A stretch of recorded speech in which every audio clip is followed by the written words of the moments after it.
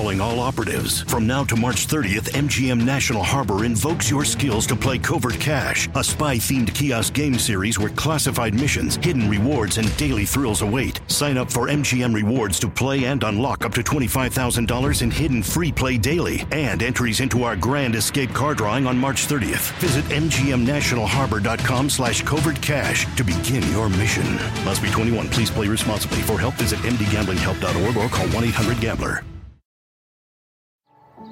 Every day, our world gets a little more connected, but a little further apart. But then, there are moments that remind us to be more human. Thank you for calling Amica Insurance. Hey, I was just in an accident. Don't worry, we'll get you taken care of. At Amica, we understand that looking out for each other isn't new or groundbreaking. It's human. Amica, empathy is our best policy. Hello. Bonjour. Hello. Welcome back to another episode of The Juice. I'm your host, Solomon Giorgio, comedian, writer, and Jessica Biel's body double in Flashdance. Today's guest is a multifaceted powerhouse. She's hilarious and has no problem keeping it real. She's a comedian, former co-host of the award-winning podcast Two Dope Queens, a New York Times best-selling author and publisher with her own imprint, Tiny Reparations, and now lead actor and executive producer of her very own sitcom, Everything's Trash, on Hulu. Let's give a big, juicy welcome to the one and the only Phoebe Robinson. Hi, Solomon. It is so good to see you. Likewise. It's been a minute. You are the hardest working, busiest person. I had the benefit of watching us from our humble beginnings and slowly watch you become this beautiful explosion of wonderment. So congratulations. Thank you. I'm happy to be here. I am so tired. I hope you are. I would think you would be a monster if you weren't tired. I'm just like, okay, I want to marry a rich guy so I can take a nap. I'm like, I'm done. Girl, I'm racing to that as well. Yeah, I'm like, this is too much. I'm tired of creating things. Yeah. When I remember when Cher had that quote, like, I am the rich man, I'm like, how about, I love that for her. Do I need that? Yeah. That was cute like in my 20s, but now at 38, I'm like, Cher, you wrong, girl. Oh, we're just rolling back the clock on feminism as we... Wait, when did we meet? We met, was it like a decade ago? Let's not do that to ourselves, because it's probably been longer than that. Because I think we started, did we start comedy the same year? I started in 2008. I started in 2007. Okay. So I had like one Bush year before I got to enjoy Obama. Do you know I contemplated going to Washington when Obama got elected, but then I was like, it's going to be so annoying to like go there, so I didn't go. And now I'm like, you fucking idiot. It was like the first black president. And look, based on this rate, we don't know if we'll get another one ever again. I know. What was I thinking? I was like, oh, I'm going to be so tired and like, I have to like take a bus down that I can barely afford. It's like, it's fucking history, dog. Yeah, I was so hopeful. I was dancing in the streets. Me too. Were you in New York at that time? I was in New York, and what I remember a few things about that night. What I distinctly remember watching CNN and will.i.am had that like weird hologram moment. Do you remember that? Oh, what was that? That was weird. I'm barely remembering it. It was that album, The End, just came out. So that was weird. I'm like, we don't need to upstage Barack Obama with a fucking hologram, will.i.am. Like, that's the thing. That's the moment. Do your hologram business next week, okay? Oh, my God. But, all right, so my show is definitely, it's about gossip. I like gossip from just local, fun places. And I know you're Ohio, right? Yes, I'm from Cleveland. Whoop, whoop. How long were you there before you went to... I left when I graduated high school. So I was 17 going on 18 because I'm a September baby. So I turned 18 in New York. So it's been 20 years. Damn. I know. I'm like, oh. I apologize for putting numbers out there, but I'm 40, so I've already overcame the damage of that 20-year high school reunion. Yeah.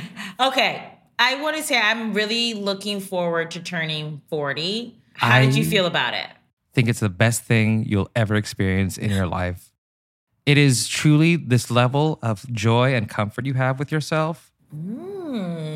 Because people make life sound so much shorter than it actually is. Life is very long. Yes, so long. There are so many chapters to it, and I feel like the way the concept of 40 as you're younger makes it sound like your body is collapsing.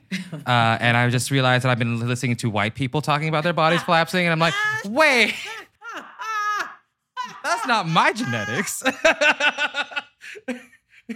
Yeah, it's tough. Some whites just age not so great. My knees aren't like my 20s. They're not that way. But like I'm comparing my knees to twerking knees. They're still good. In comparison to like my knees when I was 20 and I can drop it and break it back up again. Yeah, that's different. That's fine. I don't know. I was a superhero. I have regular human knees now. That's so funny. Oh my God. You will love it. I think it's a certain sort of it's a wonderful freeing thing because you sort of stop being so harsh on yourself with certain milestones with age. Okay, I'm looking forward to it. Okay, great. Let's go back to Ohio. I grew up in the suburbs of Cleveland, and it's like a thing of like if I wanted to have kids, like I get why you would want to raise your kids there because it's like, there are good schools and, just like, I'm always astonished by people who grew up in cities, like people who are like kids in New York City. I'm like, I feel like you just grow up so fast. Yeah. And I think they're just byproduct of being in the suburbs. I think there is sort of an instinct by parents to like want you to just be a child for as long as you possibly can, which I think is like nice because I think also about like sort of being a child is sort of like your imagination and sort of not putting pressure on yourself to be whatever you're supposed to be as an adult. So I really enjoyed my time, but I was definitely like, Cleveland is holding me back. I'm going to come to New York like Felicity did, and I'm going to wear chunky sweaters and make out with guys. And like I was like, let's go. Obviously, gossip is a culture everywhere. What was it like in your family growing up and like just in the neighborhood? Yeah, I mean, here's the thing. Like, I know like, I've had like cool career highlights in my life, like Michelle Obama or becoming friends with like Bono, but I am kind of a boring person. But as a kid, I very much loved Entertainment Tonight. I watched that show every single night. John Tesh, Mary Hart, like Access Hollywood. Like I just loved watching those tabloid TV shows. Yes. Hard copy. Yes, but like Entertainment Tonight still felt like journalism to me. Because it came on right before the news. Yes. That was the last tabloid show before the news. Yes. So I was like, okay, this has a very sort of Woodward Bernstein vibe to it. It did not. But I feel they like, also, Mary Hart and John Tesh gave off real like anchor vibes. Yes. They would have transitioned into real news if they wanted to. They took it so seriously, and so did I. And like, so I think that was sort of my way of dabbling in gossip because I like to run a tight ship. I don't like people talking about my business. But like, I'm like, yes, let me know what's going on with the cast of Friends around 1998. You know what I mean? Like, I'm all about that. Were you like the quiet type in school then? I was a person who sort of could like float between any sort of group. Oh, we call those the popular kids. I don't know if you know that. But here's the thing. I wasn't popular. Like, I never had a boyfriend. I never, I wasn't. Here's the thing about how popularity works that I need you to understand is because I've had this discussion with many popular kids who didn't realize they were the popular kid. They say stuff like, I floated amongst the groups. I didn't really cause it. That means everyone liked you.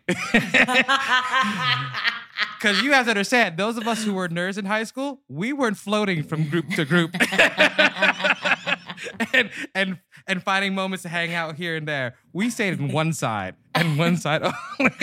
Okay, that's fair. I will amend the statement and say I think I was popular, but like my parents ran a tight ship. So like I didn't go to like high school parties or any of that stuff. They were like really wanting me to focus on school. But I was always kind of the person, I wasn't a class clown because I had dignity. Like I was not desperate.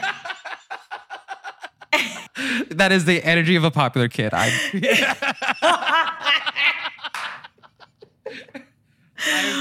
love this conversation because at the amount of times I've made a popular kid have a revelation that they were a popular kid.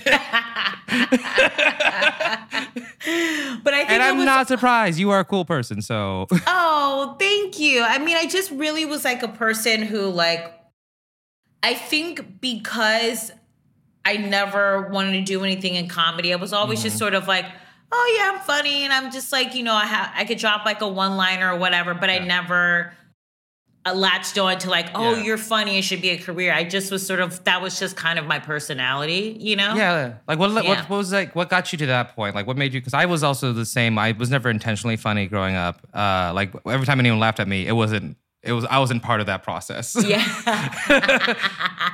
What was the road to that? Yeah, so, I always thought I was going to like write and produce like really serious Academy Award kind of movies. You know what I mean? Like I watched American Beauty and I remember being like, oh my God, that trash bag floating in the wind is me. You wrote the word, you literally wrote firework that day for Katy Perry. It was so pretentious, but I truly was like, I think deep down I wanted to perform, but I was like, no, it'd be like so cool to like create these sort of like prestige-y kind of movies. Yeah. And then, so I went to Pratt Institute and I studied writing with a focus towards screenwriting. Yeah. And then I did improv on like the school's like improv team. And I remember Chris Gethard came and like taught us a couple of times, which was like really cool.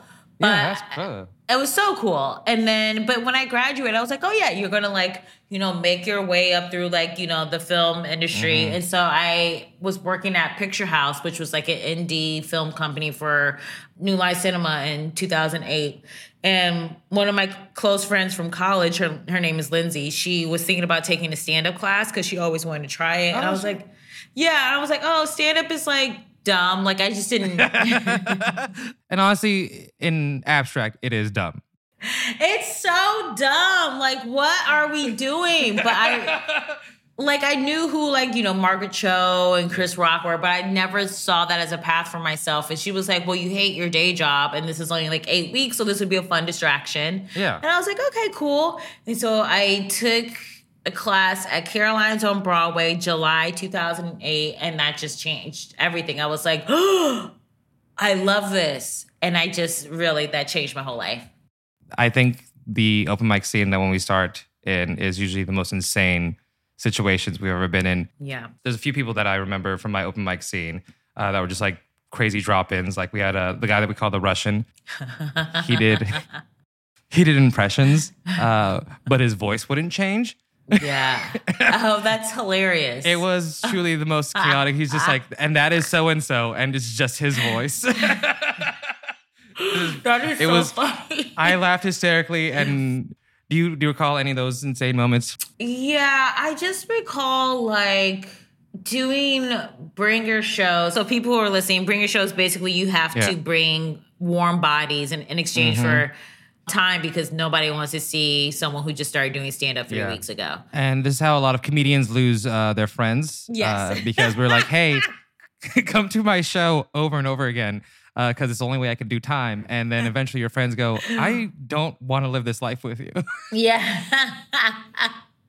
I think it was the first or second bringer show I did at Gotham Comedy Club in Manhattan. And Tyra Banks was in the audience. And for whatever reason, all of us comics were like, oh my God, Tyra Banks is here. Oh, it's Tyra Banks. And it's like, she doesn't do anything in comedy. Like, she's not... Yeah. It's not like the booker for Carson, but we were all like, Tyra Banks is here. We have to like crush for her, which is like, in retrospect, who gives a shit? But I think... It's so important to us when we first started. It's the most important thing. Yes, but that was the thing that I didn't realize about doing stand-up. Is like you would just do like these hole-in-the-wall shows. And then like I did stand-up in front of Moby. I did stand-up in front of like Paul Giamatti. And he was like, oh, you were so funny. It's just like... Why is Paul Giamatti at Joe's Pub on a Tuesday night at 9 p.m.? Oh, I think Diane Keaton once confused me for another black comedian.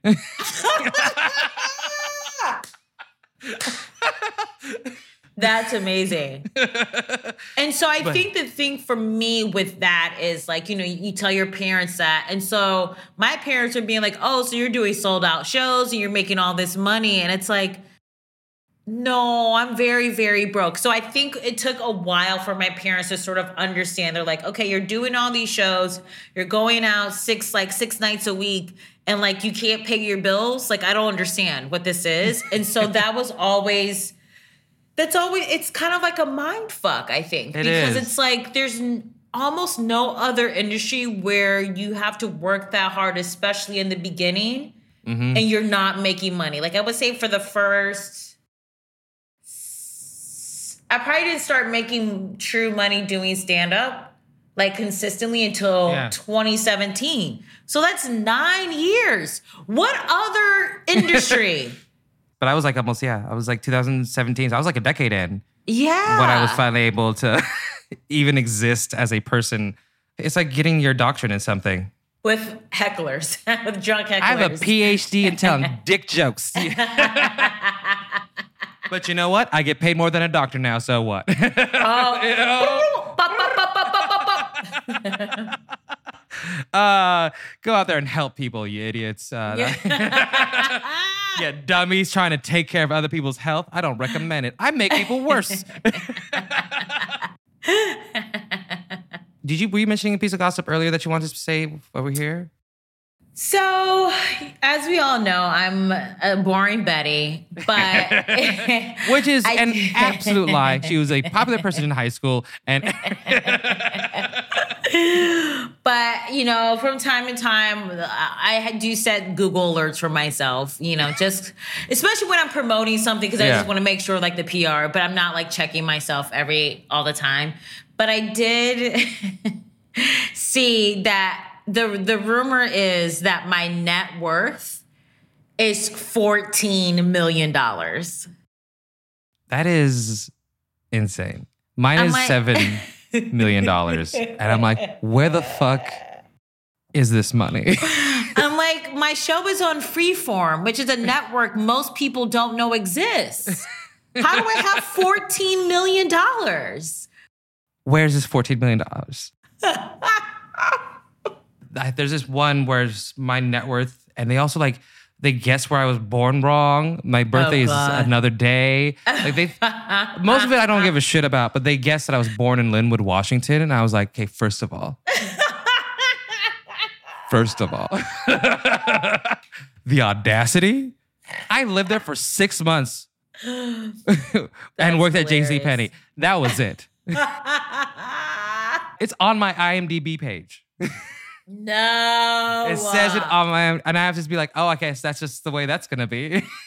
I just feel like when people get facts wrong to that degree, especially when it comes to money, they're like, everyone thinks you have a shit ton of money and they treat you differently. And it's like, I really don't. Like, if I don't continually work, the wheels will fall off, you guys. Oh, like, this isn't... I don't have a Skims. I don't have a... You know, no. I don't have If any I take of that. a break, this falls apart. Yes. This wig room, gone. Yeah.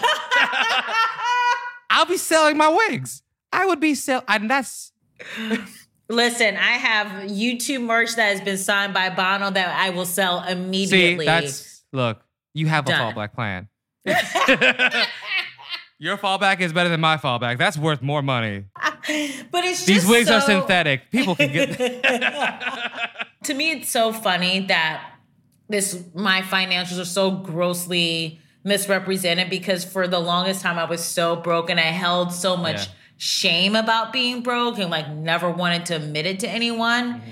And like, I do think that when we're making career gains, the assumption automatically is like, oh, you're set for life. You don't have to work anymore. You're like a gajillionaire. And it's so like, it's not true. It's like you pay for your agent. You pay for your lawyer. Literally every 25% of your income is already gone. Yes. The cost of living where you are is expensive. I think people just assume just like one TV appearance is like millions of dollars. I'm like, no, it's barely $1,500. But at the end of the day, my life is pretty great, so I can't really complain that much. You guys can guess that I'm making too much money. I'm like, everything's good, but I am also like, you know, like when I do red carpet appearances, it's like I'm coming out of pocket for hair, makeup, and styling. Yep. Like I'm like, do you think that like designers are just dressing me? Because they're not. They're not. I'm not Zendaya. They're not just tripping over themselves to dress me because I had a podcast, you know? Yeah. So I think for me, I'm just always like, not everyone, but the majority of people who are in the spotlight have way less money than you think they have. Yes, it's very true. I've learned that a lot. And it also, a lot of things don't pay that we have to do. A lesson that I learned many times over. But you know what? The great thing is I know how to be poor, and I'm very glad that I know how to be. Yes. Like, I was so ashamed of it for my whole life, and I think that's the benefit of where I'm at now is that I know that I have a skill set that if you take everything away from me, you can't get rid of me because I will survive. Yeah, and it's just, you know, I mean, so much of the shame, I don't know what it was for you, but I think for me, it was tied a little bit to self-worth, but it was also more tied to like, oh, this shouldn't be happening to me. I went to school. Mm-hmm. I'm a smart person. I'm a good person. So it was becoming this sort of like moral judgment of myself as opposed to like, to pursue a career in entertainment, if you are not a rich kid, don't have nepotism, it is fundamentally going to be difficult and you're most likely going to go into debt in order to make it. And I think that's the thing, like we always associate our finances with success. And also we also lose track of the joy of the journey and what we're doing because we are creators. And the best you can ever do in this world is create something. And if it sells, great. But end of the day, the happiest I've ever been, and was me at my poorest, getting to go to open mics and figure out how to tell jokes. And that is the truest wealth I've ever had in my entire life, is that I got to cultivate, create, and participate in this wonderful, amazing community. Oh, that moment of sincerity was like... Did I say that? Where did that come from? I'm sorry. I might be too sober.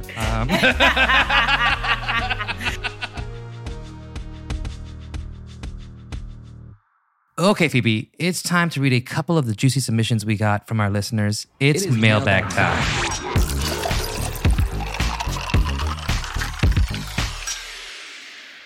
I have a couple of submissions here, and we're going to rate them. There's 3 ratings. Dry, boring. Dry is the first rating. Not worthy of our time. Moist. We're tantalized. We're having a good time. We're getting somewhere. And... the last one is fully juiced. Our seat is soaked. We are happy. It is salacious. It is delectable. It is the best we've ever heard in gossip. Love it. And here is the first submission. Okay. As a teenager, I babysat for this one woman and her unfortunately washed up horse jockey husband, and also worked at a golf club. I started seeing the woman bring her children in for golf lessons with the club's hot golf pro. Few months later, Miss Ma'am was embroiled in a messy and expensive divorce because, drumroll please, she was pregnant by the golf pro. They're still together and both sleep around on each other 24/7. Messy. Here's the thing. First of all, I'm fully juiced, sufficiently soaked. This is. I feel like these are 2 trash monsters who found each other. And I'm like, great. I'm like, listen, if you guys both know who you are, you're in love, but you're like, I'm going to do my dirt, you're going to do your dirt, and you're still together, great. It worked out for them. To me, it's just an open relationship, and everybody isn't that informed in that, and they're just like, what's going on? I'm like, they doing what they doing. Don't you worry about it. But I wonder how the kids feel. I don't think the kids know. Look, how are you aware of people that were cheating when you're growing up?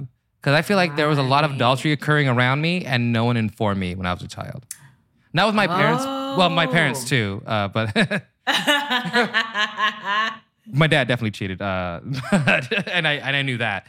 Like whenever I hear like they got in a fight and she moved out, and that's all the information I'd get. Oh. I always feel like, because a friend and I, somehow we were texting and then we like got on the subject of like Gary Owen and we're like trying to figure out why he's getting a divorce. And I'm like, he had to have cheated. But that's been denied. But I'm like, he probably did. But I'm always just like, I feel like if you've been married that long, can't you just be like, let's just take a time out? Like, I feel like this, not to pick anyone in the Real Housewives universe as sort of an example of how we should live. But I feel like Meredith Marks and her husband Seth took a break, dated other people, saw that like, okay, but they got their fun in, and then they came back together. Why is that? And I know everyone on the show like throws that in her face, but I'm like, that to me actually feels healthy, super adult. If you've been married for 20 years, sometimes you just need a break, I would imagine. So why isn't that just socially acceptable? I agree full-heartedly. I don't know who these people are. Wait, do you not watch Real Housewives of Salt Lake City? It is so good. I'm so sorry. I am, unfortunately, one of the few homosexuals in the world. That is. And it is a cult of gays. I absorb a certain amount of information. I just don't know what any of it means. It's just so good. I would say dabble. If you're going to take a stab, watch a couple of episodes of Real Housewives of Potomac, because it's so good. I think I've seen one, and I know here's the thing, is I know I'm going to enjoy it. Yes. And I'm now in the time in my life where I'm allotted so much free time. And there's so much of it, and it's going to occupy every second of it. Yeah. That is true. Yeah. Sorry to derail us, but I just feel No, it's totally fine. We're still on topic. But that's fully juice. Yes. Thank you for that submission. This next one, so here we are. We went to my cousin's wedding. She had saved up money for years for it, and it was beautiful.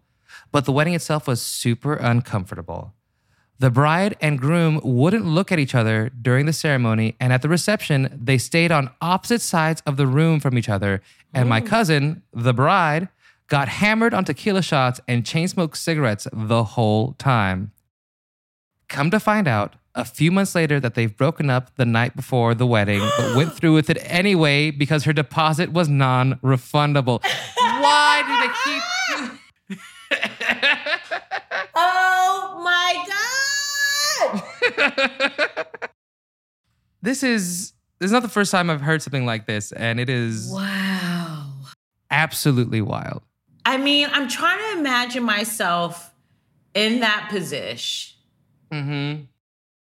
And I get it. Ideally, you would have broken up way earlier in the, wedding process. But then I think maybe they just both were like trying to make it work and they just realized they couldn't. I feel like breaking up the night before a wedding probably would feel so embarrassing that it's just easier to divorce like 6 months later. Yeah, I think like that whatever they broke up for is definitely something cataclysmic. Yeah. And honestly, if I was at a wedding where the bride and groom are openly unhappy, I would be having the time of my life. She mad as hell over there. I would be dancing the whole night, and I'd be checking in on them every hour. I'd have me such a good time. So, but my thing is like, So they're doing the vows. They're not really looking at each other.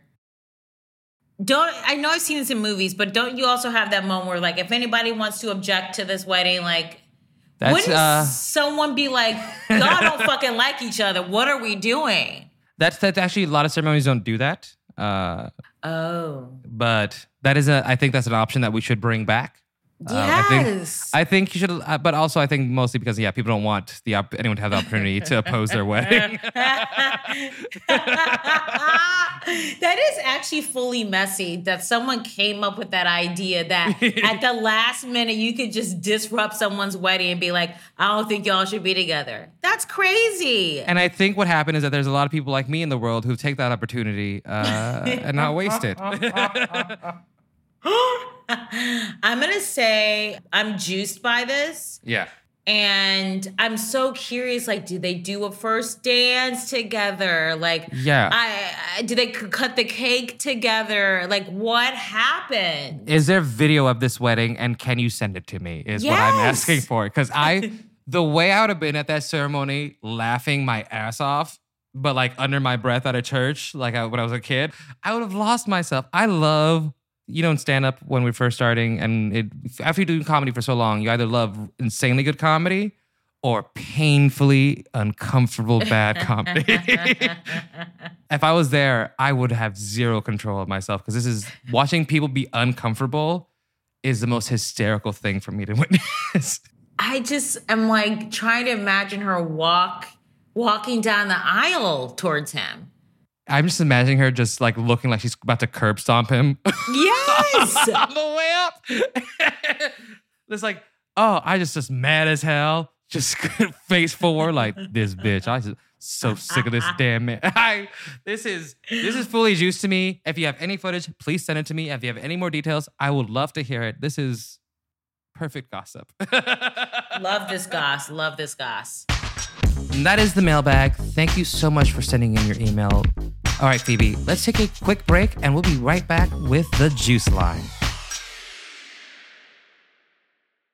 Calling all operatives. From now to March 30th, MGM National Harbor invokes your skills to play Covert Cash, a spy-themed kiosk game series where classified missions, hidden rewards, and daily thrills await. Sign up for MGM Rewards to play and unlock up to $25,000 in hidden free play daily and entries into our Grand Escape car drawing on March 30th. Visit mgmnationalharbor.com/Covert Cash to begin your mission. Must be 21. Please play responsibly. For help, visit mdgamblinghelp.org or call 1-800-GAMBLER. At Amica Insurance, we know it's more than just a house. It's your home, the place that's filled with memories. The early days of figuring it out to the later years of still figuring it out. For the place you've put down roots, trust Amica Home Insurance. Amica, empathy is our best policy.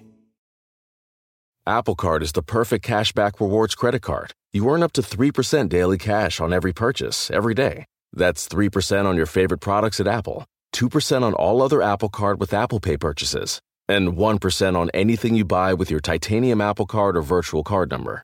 Visit apple.co/card calculator to see how much you can earn. Apple Card issued by Goldman Sachs Bank USA, Salt Lake City branch. Subject to credit approval. Terms apply. Welcome back to The Juice. I'm here with the incredible, the talented, the wonderful Phoebe Robinson. All right, Phoebe, now's the time in our show when we go to the phone. We call it the Juice Line, and I'm hearing from our board operator that today's caller is Nicole. Let's patch her in. Please hold. Thank you. Hello. Hello, Nicole. I'm here with the wonderful Phoebe Robinson, and I know you have a piece of gossip, and clearly that's what I feed off of. So yes, the floor is yours. I do. So yeah, I'm from Salt Lake City, so that's where our lovely story takes place. I heard you all were talking about Real Housewives of Salt Lake. Oh, yes, we were. It's fantastic. I'm Team Meredith Marks. I love it all. Oh, yes. Yes. Yes, I love that show. Yeah, my dad's cousin has been in a few episodes. She's not a main cast member, but who is I'm she? slightly connected. Her name's Angie Katzenavas. She was hosting the party that Jen had recently. Yes, for Coach Shaw. Oh my God. Yes. So that's my family. So it's a small city, yeah. Oh, wow. I love to hear them. So yeah, basically the story is about one of my childhood best friends. We're still friends today. Her name's Gemma. And when we were kids, great name. Her older sister, Anne, was diagnosed with childhood leukemia, but no worries. She's all in remission now. She's doing very, very well. Good. But she met this girl, Molly, through another family, and they're LDS because we're from Salt Lake. Yeah. The Petersons, and they knew this girl named Molly, and she was from England, and she moved to somewhere in the Midwest. I can't quite remember. And basically they started chatting, her and Anne, online, became really good friends, and she ended up coming out to Salt Lake for one of those like childhood cancer walk things. The BYU University lacrosse team was like represented her and Anne, which was pretty cool. She stayed at their house and slept over, and they were really close and bonded a lot over both having childhood cancer and leukemia. Yeah. And it was like just like a really awesome thing. And so when I was me and Gemma were in 9th grade, she was a bone marrow match for Anne. So she donated. Aww. And during that time, it was really sweet. Molly's parents like reached out to Anne and Gemma's mom through social media and were like, you're like having a hard time. Like, we're here for you. And it was just like a really nice supportive thing. So this all happened around like 2013 to 2017. Flash forward to 2020, the Petersons, the other family, were scrolling through their Facebook, as a lot of people were doing at that time. And they come across this account under the name Alexis, but the picture is of Molly.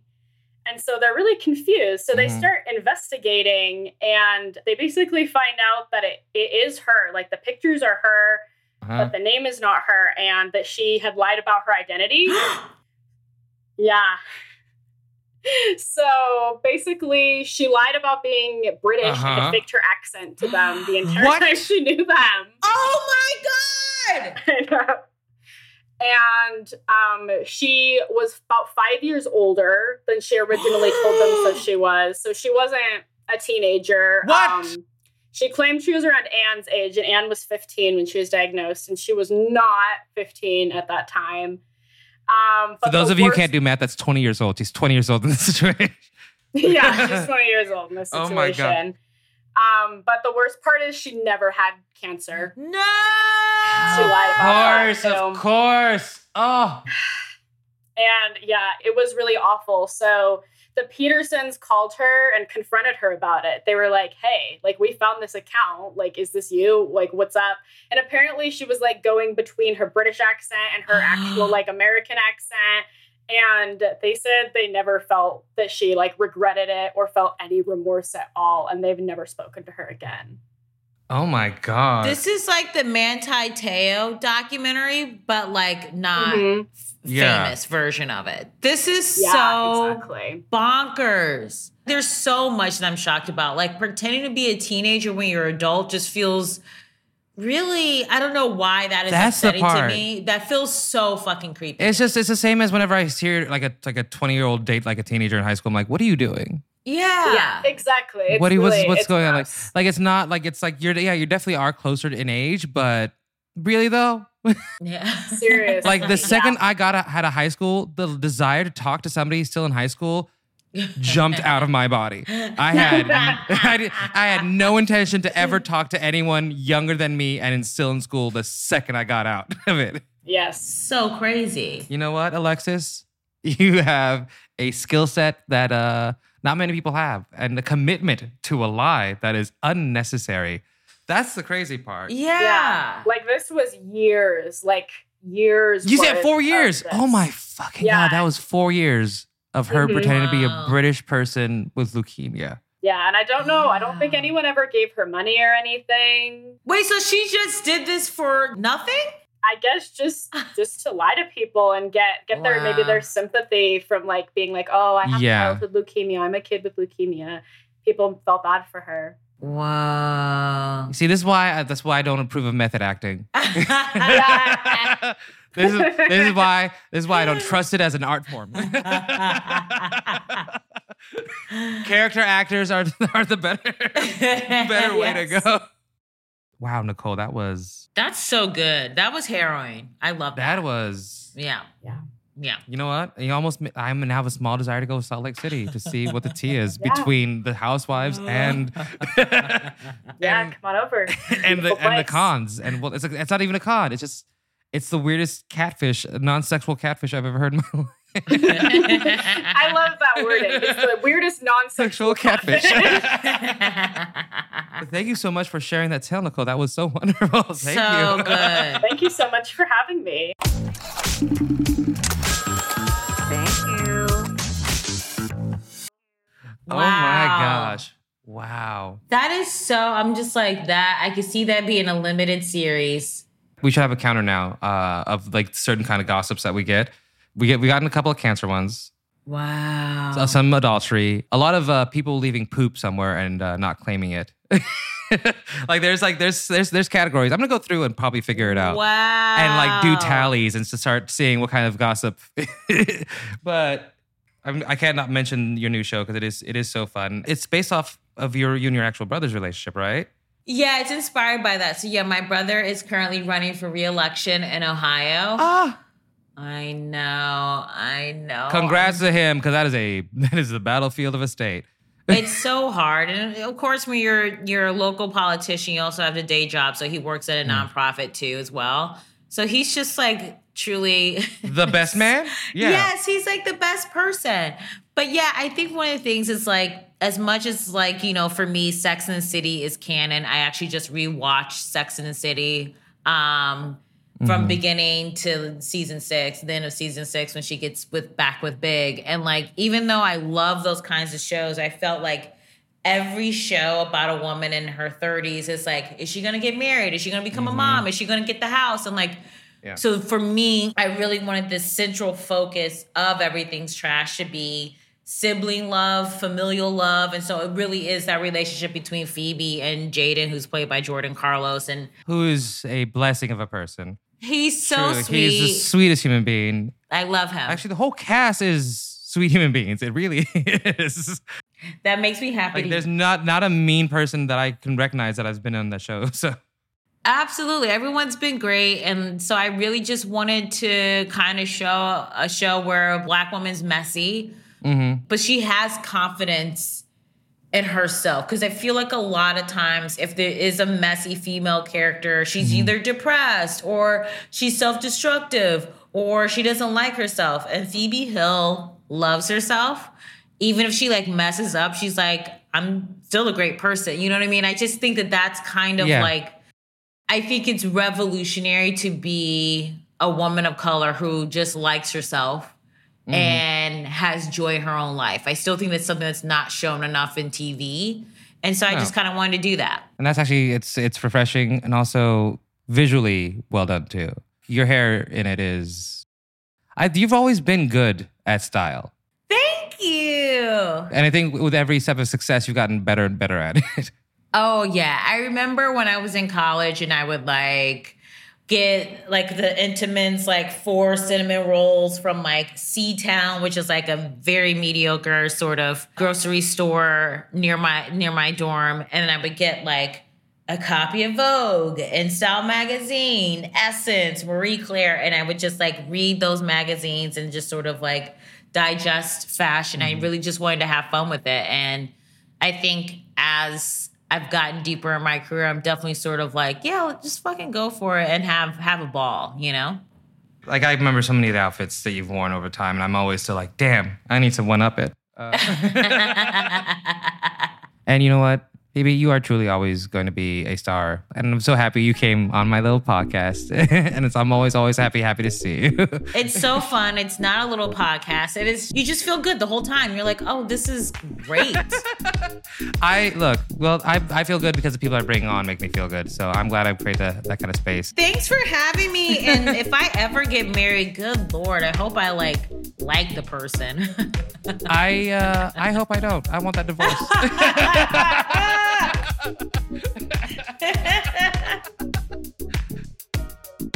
Thank you to the incredible, the wonderful, the talented, the brilliant Phoebe Robinson for joining me on today's episode. Make sure to read her collection of essays, Please Don't Sit on My Bed in Your Outside Clothes, and be sure to check out her new show, Everything's Trash, streaming on Hulu right now. As always, if you want to tell your story on the Juice, send them in by visiting teamcoco.com/heyjuice. Also, please remember to rate and review us on Apple Podcasts. Give us all those stars. It makes a big difference, and I truly appreciate it. And thank you again for listening. And as always, have a juicy day. This has been a Team Coco production.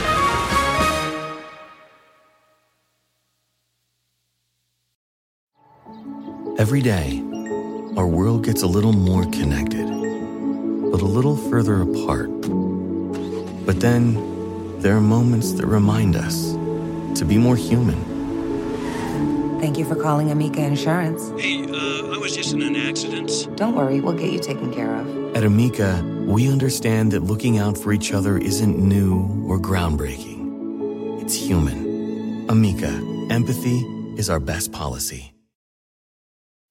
Pulling up to Mickey D's just for drinks? Oh yeah, that's me. Nothing extra, just perfection and a straw. Coming in hot for the coldest cups on the block. Because there are drinks. Then there are drinks from McDonald's. Mix things up with any size lemonade or sweet tea for $1.49. Perfect with our classic fries. Price and participation may vary. Cannot be combined with any other offer. Ba-da-ba-ba-ba.